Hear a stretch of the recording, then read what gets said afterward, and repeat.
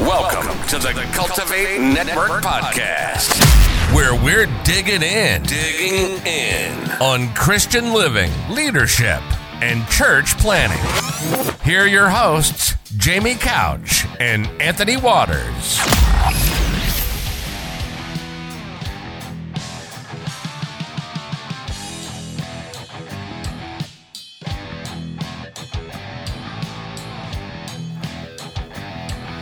Well, brother, I've enjoyed this talk about the small group, the core group, and after we've talked about the qualities that we look for in this core group, today we need to look about where are we going to find these folks at? Where are we going to find our core group? So where do we look? Where do we find this core group of people? Obviously, your family is obviously one. We talked about the family unit, the unit coming together.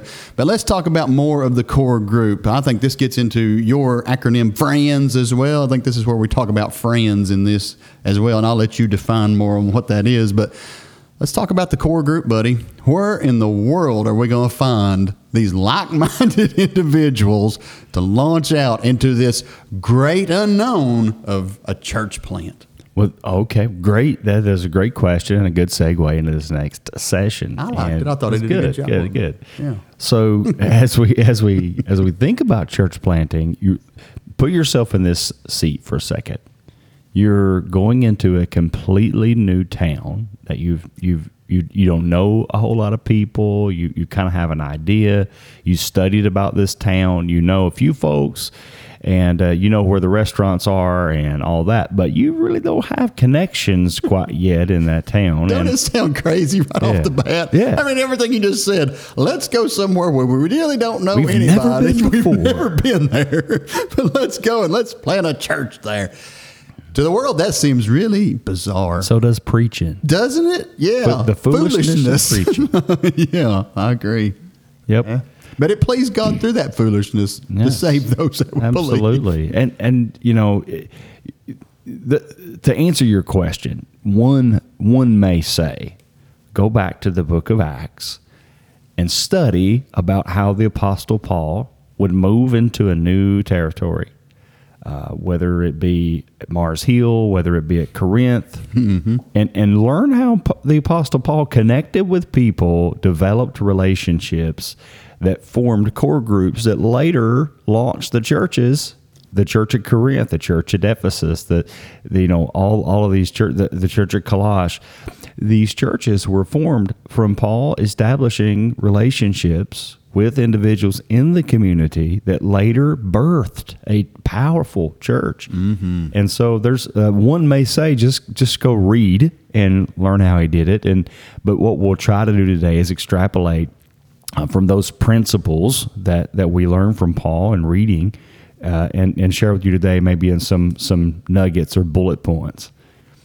So one of the keys, I'm thinking about the Apostle Paul going to Corinth, because since I named Corinth a couple times, I may as well settle down there. Oh, yeah. So there's two individuals by the name of Priscilla and Aquila, and Priscilla and Aquila, husband and wife team.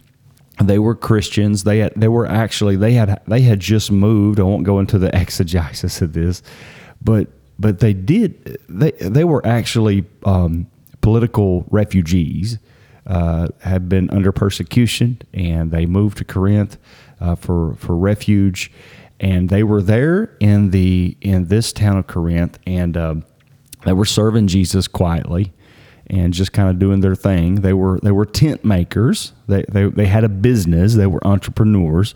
So they were making their way. And then the Apostle Paul, ironically, was also, I'm telling the backstory how this core group got formed. The Apostle Paul was also a tent maker, working man. You know, he sang Alan Jackson's Working Man Blues. Oh, my goodness. I just kid. Can we delete that part? No, you said it. The Apostle Paul. For the note, he did not sing country music. It did not exist. Now, he was a country fellow, though. He was. I mean, he even said reckon. He said, I reckon. For I reckon. I reckon that the sufferings of this present season shall not be worthy to be compared to the glory which shall be revealed in you through Christ Jesus. So Paul was a Southerner. He was. I mean, he was Southern before it was cool. Oh, my goodness. Okay, back to the story. Yeah. twist, and here we go. So the Apostle Paul was also a tent maker, and I imagine they were. How did they get connected? There's two entrepreneurs, a family, Priscilla and Aquila, and then Paul. They both had businesses that they were running to try to help Paul. He did it to fund the ministry. That's what he did. He even said it. I'm not asking y'all for money. I want to be able to, by the sweat of my brow, help this ministry so I don't put a burden on you. And you can use your funds for your ministry and your community. So Paul said, I want to do this. I don't have to. I want to do this. So that's what he did. And through his work, he connected with Priscilla and Aquila. I imagine, there's no prescriptive detail in the scripture, but I imagine they were probably in a marketplace. And Paul was having a conversation there at the marketplace. You can take your mind back in time, and maybe imagine an old historic Roman era marketplace, and the hustle, the bustle, and there's a tent maker over here set up with a booth, and then there's Paul set up over here repairing tents too. And then he's like, there's more tent makers over there. And he goes over there. They start to strike up a conversation. We're Christians. We're here as refugees. Really? And then all of a sudden, one thing comes to another, and then they start having small group in their home. The next thing you know, they bust into a church, and then you have the church at Corinth later. So how did Paul find his core group in Corinth? He baptized himself in the community. He came and started serving in the community. He was working there. He was serving there. He was connecting there. He was in the marketplace there, and he bumped into them. He developed a relationship. He didn't do a post on Facebook looking for core team members and in Corinth. He did not put a newspaper ad out there in the Corinthian Herald. He didn't do that and say looking for core group members. He went into the weeds and connected with people. So he built relationships from community connections and ministries. One of the best ways that that's probably one of the best ways that you're going to build relationships inside the new community that the church plan is going to take part of is building these relationships. There's a whole lot of folks on mission for God, and they are like-minded individuals that are in the community that are based there. And it's an awesome opportunity when you start making these connections and reaching out to them. My mind goes back with Journey, how we started at the Aspire Center, and we met certain individuals, and we just in connections, and they were like-minded individuals. One that I always think about is Sister Susan. Yeah. Sister Susan, so awesome. We love her. Thank God for Sister Susan. How wonderful. And what a great community connection. And if you look at the church today, a lot of them were there because of Sister Susan inviting them, saying, hey, there's a new group down here that's kind of different. They're different, but they love God. You ought to go down there and you ought to go and just visit them sometime. But these community connections, they're so, so important. Getting in the community, meeting the people, seeing where their heart is as well, because you'll find out that it's going to be very similar to what God has laid on your heart as well. Yep. But I think in context, the Aspire Center is a community center in the town we planted in, and Susan is one of those what we call a kingpin. She knows everybody in the town. And so she's your messenger, right? And she's going to be able to connect with people you never could. So find you a Susan, and pray that God puts a Susan in your path, and then you will have those connections. That's powerful. Yep, I love it. I think that's awesome. And, that's even when we first got hooked up with Celebrate Recovery in Monticello as well. It was through the Aspire Center, through a connection that we made right there. Then we were able to reach out into the community and meet others in the community, and it just kind of built on top of itself. Well, it was a lot of fun.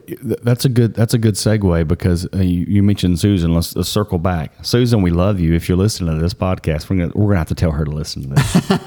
But think about how God orchestrated this whole thing. So I was asked to come and speak at a Friday night recovery rally in another town, a different town than we were planting in. That's right. Right. Yep. And so I go and I speak there. I met Susan there. That's right. Yeah. And so she was, I guess, blessed by the message, and we connected and got to know one another there. And then when we started in Monticello, there was already a connection.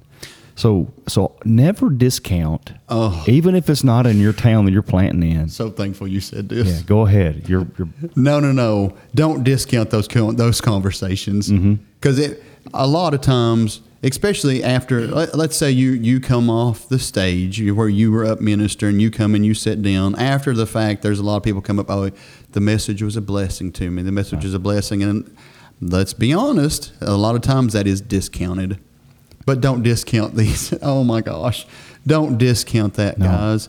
If it was a blessing to somebody, that means it spoke to them. The Word of God spoke to them. It was nothing of you. It was the power of the Holy Spirit working through you.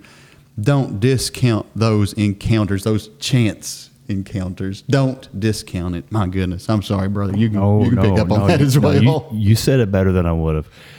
Because that night, God was putting a breadcrumb. That's right.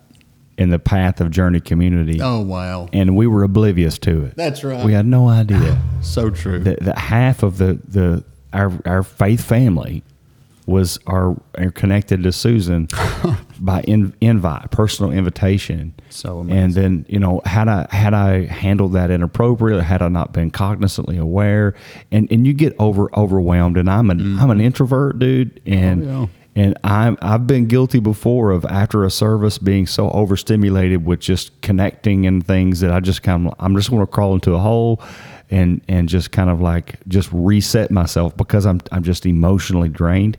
It's not because it's hard or bad. It's just because I'm an introvert and I have to deal with that. And so sometimes after a message, I find myself kind of like being distant, just so I can, catch my breath but that, don't ever discount a communication, a conversation with someone who you don't even know, because God could be putting them there for a specific reason, for a season upcoming. So how do you do that? So you have to actively listen, and you have to actively engage in a conversation with these individuals. Don't discount it. Take time to invest. Yep. And remember, there was somebody that invested at you at some point as well. Oh, yeah. Well, there's a key word there, Anthony, is I want to say this. So many people, I'm going to say it, especially in ministry, that are so busy trying to be interesting that they can't be interested. Ouch. And I think that especially in preachers and ministers, God love our hearts. We're trying to be cute, come up with cute sayings and cute slogans and cute sermons and be different and all this. That it's just the reality, right, in the American church. But the facts are, guys, if we stop trying to be interesting and started being interested, then I promise the tides will change, because the core team is built on relationships. And if we cultivate those relationships, then God gives the increase. So it's easy to discount this, and to push it to the side. I mean, we do this in our everyday life. So it's going to cost you. It's going to cost you time. It's going to cost you effort. But isn't it worth it? Isn't it worth it? My goodness. What's another way, buddy? Well, there's different modes out there of assembling a core group, and we don't have to deep dive as we did this one too deep into those, because some of them are self-explanatory. There's sending churches. Oh, yeah. Now, a sending church is pretty much self-explanatory. Yep. It's a church that says we're investing in this church plant. We've been discipling these individuals, and we're going to send them out to go do this work. Paul did it. Yep. I hope that Journey is able to send people out soon and in the next few years, and to go plant other churches, and us be a sending church instead of just a receiving church. It was for us to to be able to send. And so I think if we start Journey, if we start our church plant with this spirit of our destination is not, because here's what happens. We get in this mindset of little kingdom mindset. Yeah. And the little kingdom mindset is all things focused on that particular church and that particular venue and that particular town. And that is the epitome and pinnacle of ministry. However, the prerogative of the church isn't to take up the whole block with our building or grow into the entire, like the biggest church in the town, or compete with the other. That is not our prerogative as a church. Our prerogative as a church is to be able, it's not how well that we gather, it's how well that we scatter. It's not how large we are, it's how full of the Spirit we are in sending people out. And so as we begin to assess ourselves, and that's a constant assessment, I feel like that has to be on our church. Am I willing to send my best for God's work? Am I willing to send my best team members, my best, whatever that is, volunteers to go do God's work? And if you hold them back, if they hold you back, if you've ever been held back before, then you know what I'm talking about. Because when you hold somebody back, guess what? They can see right through it. You're a tool in their cabinet, and they know that. But when you sit them down and you look them in the eyeballs and you say to them, I want you to go do greater things than I've ever done before. That's what Jesus did to the disciples. He looked at them and he said, these works you saw me do, you're going to do greater works.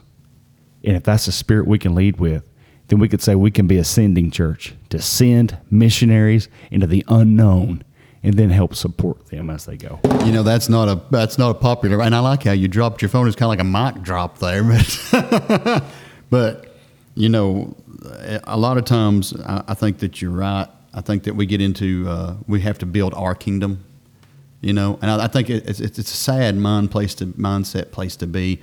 But I think we see this a lot in church, is that we get more focused on that one building, that one mission, that we forget the big mission. Right. And, let's be honest, the goal of a pastor is not to let you sit for 40 years underneath that same ministry. It's to train you up to be sent out. Because, that's what sheep beget sheep, And, that's it's a hard thing to think about. But I think it was a great segue into the next thing, a great way to build your core group, and that's the discipleship programs. If you're discipling at the ground level at an established church, if you have discipleship programs to kindle the fire that is inside of these children of God that want greater works. They want to see God move in greater ways. They want to be able to reach a group that seems unreachable, and for them to be discipled and for them to be led and to be encouraged to go forth. Hey, that new church that's opened up down there? Hey, why don't you go down there and go and be involved, be active in it and see what happens? That's going to take some of you having to swallow your pride and understand that it's not about your work, it's about Christ's work and the fervor of the gospel. That's a hard pill to swallow, buddy. A lot of people don't like that because they feel like you're I think you put it the right way, is you're taking, this is the best I got. My goodness, it's not what you got. It's what God's got. No, I think that really the discipleship program, Anthony, could have been the predecessor to the sending church. I think you're right. Really, I think we might have got that. We may have placed those bullet points in the wrong order. Nevertheless, that's okay. Nevertheless, to be a sending church, you have to be a discipling absolutely. church. You've got to be. And the discipling church is the spirit of what Christian leadership is. That's right. And the last one we shared here, Anthony, on the bullets here are recovery ministries. These are really good. You talk about making connections. Yep. Recovery ministries are great connection pieces, because in a lot of times in recovery ministry, now let's be honest, these are the cast outs.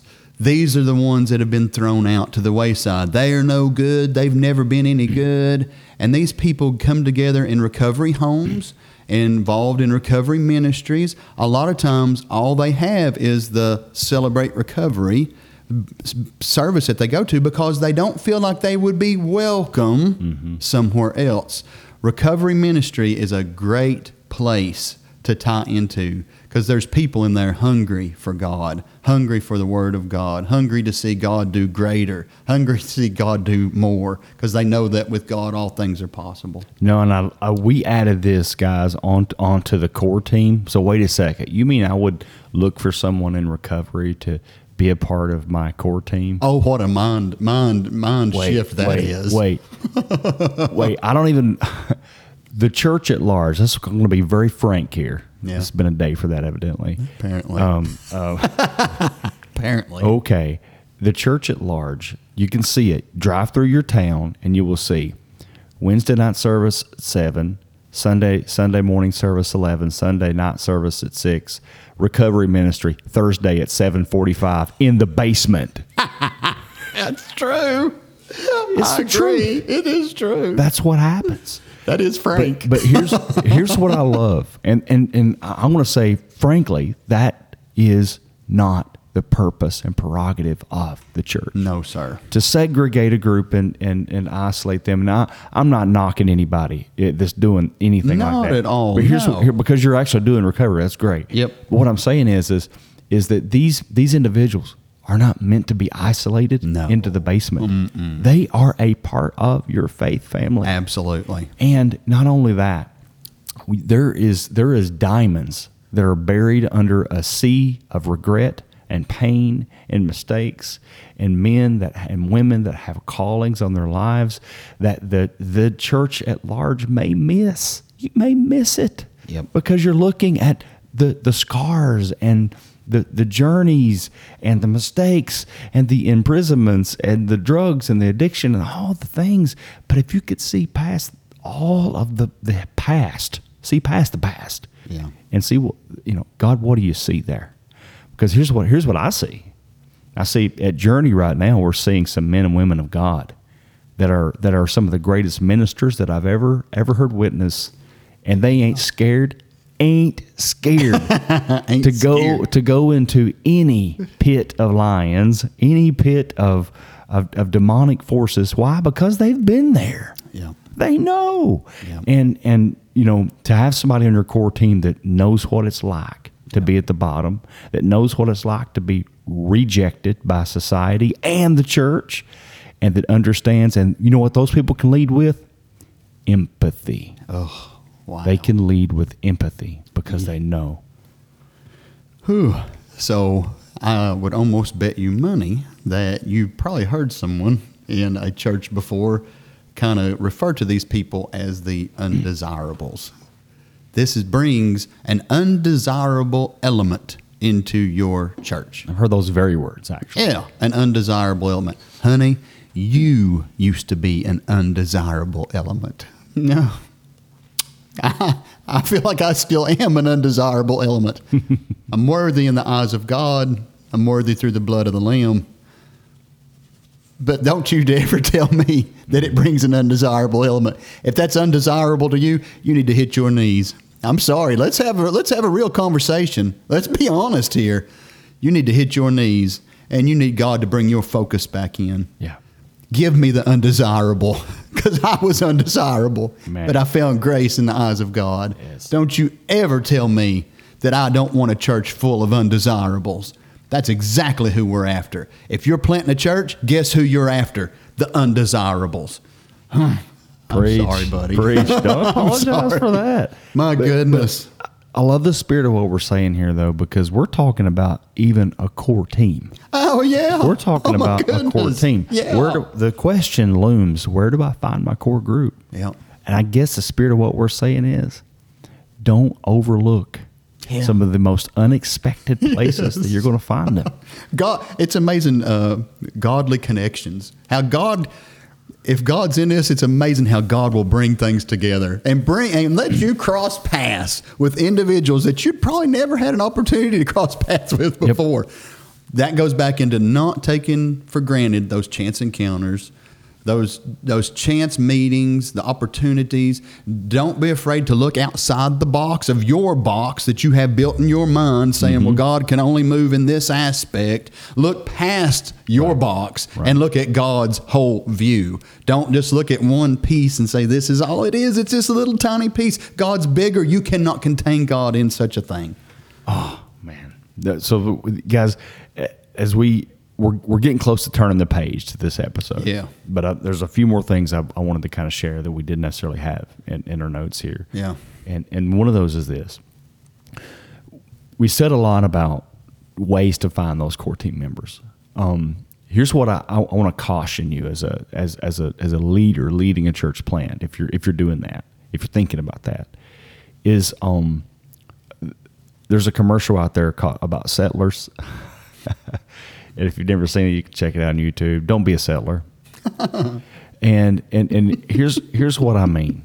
Here's what I mean. Just as God will put people in your path, right, that need to be on your core team, there's going to be individuals out there that are hungry for power, hungry for authority. Yep. And they're going to have 16,000 stories of how the church before has hurt them and made them mad. Yep. But so a word of caution is that when you're putting together a core team, guard that with ensure that all the qualities in the previous 2 episodes that we covered, be sure you filter that through those qualities, because there's going to be those that are hungry for power and authority, and they want to be on the core team just so they can have the status of being on a core team. A word of caution there. So don't look at it with man's eyes, because I promise you, you're going to see Saul. And you're going to think, wow, look at Saul. He's a giant. Look at that person. That person is a great leader in the marketplace. That person is a great musician. That person is a great preacher. That person is a great X. You put the name there, whatever that title is, they're good at this thing. Because they're good at a thing doesn't mean they can lead.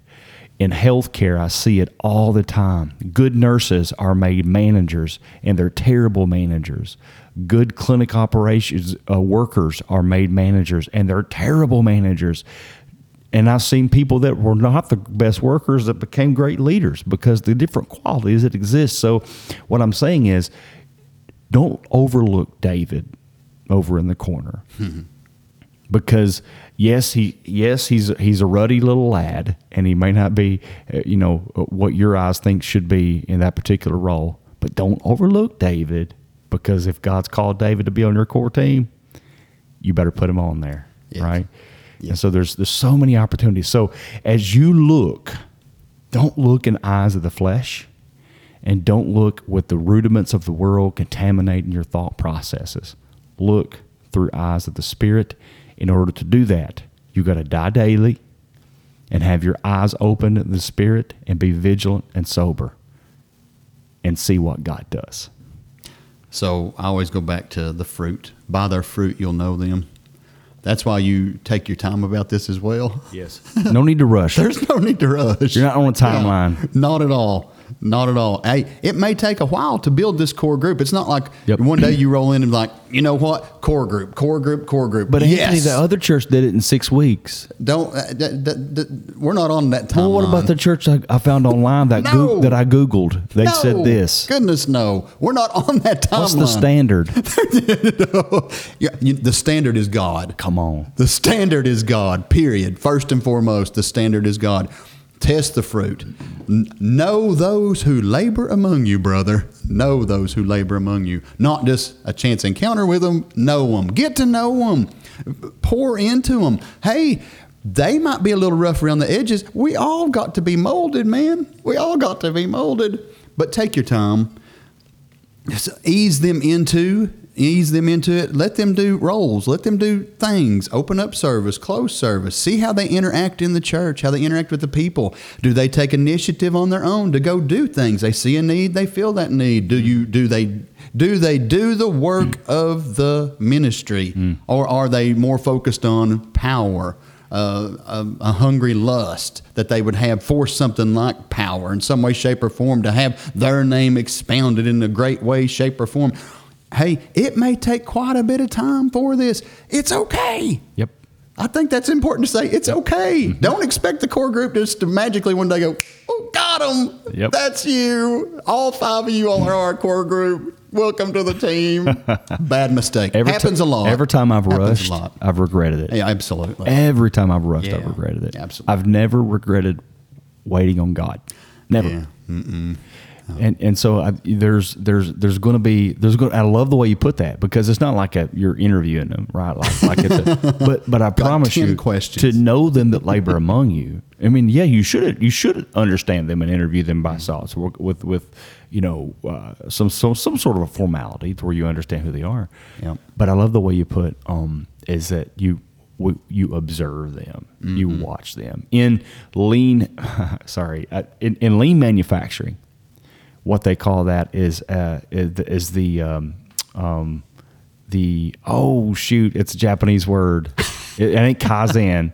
It's a Kimba. It's a Kimba walk. So as you move through that, you're getting out there where folks are, right? And you're watching and observing. And you're going to catch it when somebody's all about them, when somebody's wanting credit for something, and somebody's, they can't participate in what's going on right now. They're not on the core team yet, and they don't want to participate in what you're doing together as a group because they've got 16 ideas that they want to bring, but they can't. Warning sign: when you got somebody who can't participate in what you're already doing because they want to do what they want to do, red flag, Big red time. alert. Yeah. So pause that. But see, what if you would have saw that person's resume and said, oh my goodness, this person has led ministry and all these great things and did this and did that. Well, then you put them in the role and then you find it out and you're like, oh, we're hosed here. This is not going to work. Uh-oh. And then, so it's easy. I typically hire slow and fire fast in the workplace. And that's, I would rather, if you hire slow, you very rarely have to fire. One of the best managers that I ever worked for, I was walking with him one day and he stopped and he had a conversation with a staff member, and the staff member said, when's my midpoint review? When are we going to do my midpoint review? And he looked at him, he said, you don't understand. He said, I evaluate you daily. He said, your midpoint review happens every day. And the worker turned and looked at him. He said, what do you mean? He said, I'm evaluating you daily. He said, the way you conduct yourself, the way you present yourself, the way you do your job, the initiative that you take. He said, I evaluate you daily. There's a lot to that. That's a good manager. Yep. That's a good trait for a leader. It sure is. And that's somebody you want in a core team. Absolutely. Is somebody who takes initiative. And one of the things that and I know we're going a little bit long here, but these are some just nuggets that we're sharing at the end of the podcast here. I was sitting down at a leadership workshop in Orlando a couple weeks ago, Anthony, and our CEO of our company had said something that stuck with me. I jotted it down, and what he said was impactful. But what my thoughts after what he said, I felt like built on that. And what he said was, value creators take it all. Value creators take it all. And he was talking from a business mindset. Well, then I started thinking about that. Wait a second, value. So then I started thinking about, as through my work and the promotions I've received over the years, it's like, if I want to be a part of a team, the inner circle or whatever, I want to be at the table, I'm not after the table. If I can be after creating value for my leader, figure out what keeps them up at night, solve their problems that they're dealing with, and then do not take to them solutions to the problems that they have. And then guess what? You're not going to have to climb up. This is career advice too, guys. Yeah. You're not going to have to climb up a ladder. They're going to drag you up the ladder. And here's why. Because you create a value not for what you thought was valuable, but for what they thought was valuable. There's times where we think that painting an oil painting on the side of the building is valuable when our leader thinks it's crazy. So it's not what you think is valuable, it's what your leader thinks is valuable. Now, that's in a business mindset. Okay, now put that into the spiritual mindset. If you're working in the ministry, and you got somebody who wants to be at the inner circle, and their goal is to be at the inner circle, their goals are wrong. Yeah. What's your goal in ministry? Well, I want to be at the table when decisions are made. Well, your goals are wrong. Your goals are wrong. Okay, but if you got somebody who says, okay, now I want to create value where my boss thinks what my boss defines as value. So who's your boss? Has to be the Lord. It is the Lord. Has to be it the is Lord, the Lord, man. So then all of a sudden you're solving problems of what you're creating solutions and reaching out for what keeps him up at night. Yeah. Lost souls, people alone and hungry and without support, people that are broken from the conditions of sin, people that are ostracized and marginalized and put and set aside. Then all of a sudden you start creating value and for what that, and then what happens next is powerful. Amen, buddy. I love it. What you said there, I echo once again. This same leader that I'm talking about with the last example, he had a policy for all of us that was in operations that if there was a problem, when we called him, he wanted a solution offered.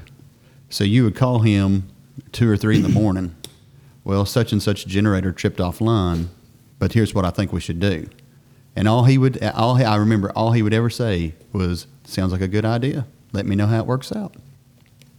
Yep. It was empowering. Yeah. It was empowering. Absolutely. It's great. And it felt good for you but you had to critical think before you made that phone call. Yeah, absolutely. Exactly. But it was awesome. And there's going to be folks, guys, as you lead, that's going to bring to you the problems. Well, guess what? They're not the core team members. Core team members find something and fix it. Yeah. Prime example, just the other day, one of our core team members, we had somebody in the church walk through in the middle of a table talk meal, and they vomited on the floor. we had here's what's cool about it.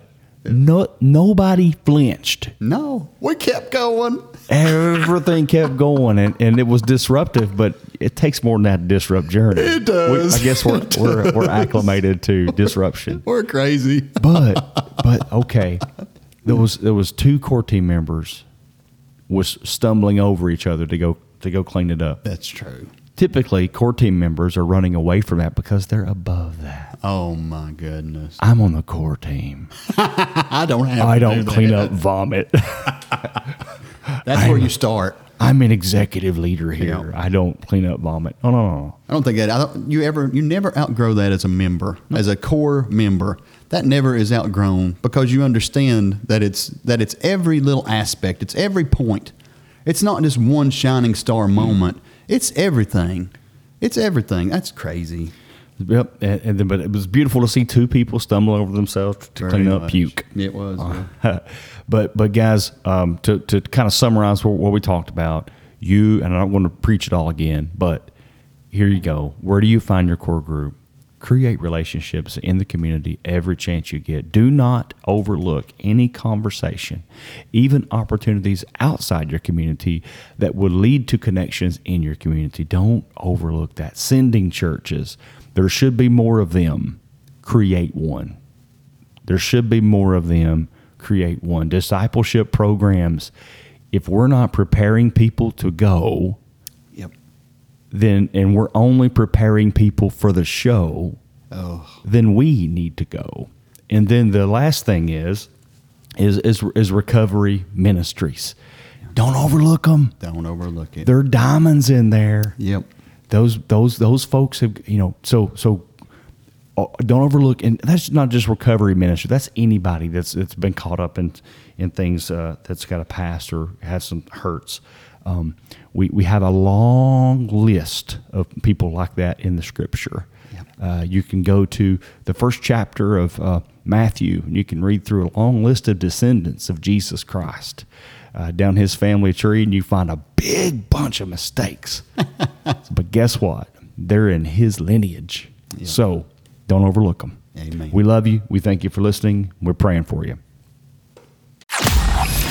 Thanks for tuning in to the Cultivate Network podcast. Until next time, keep cultivating.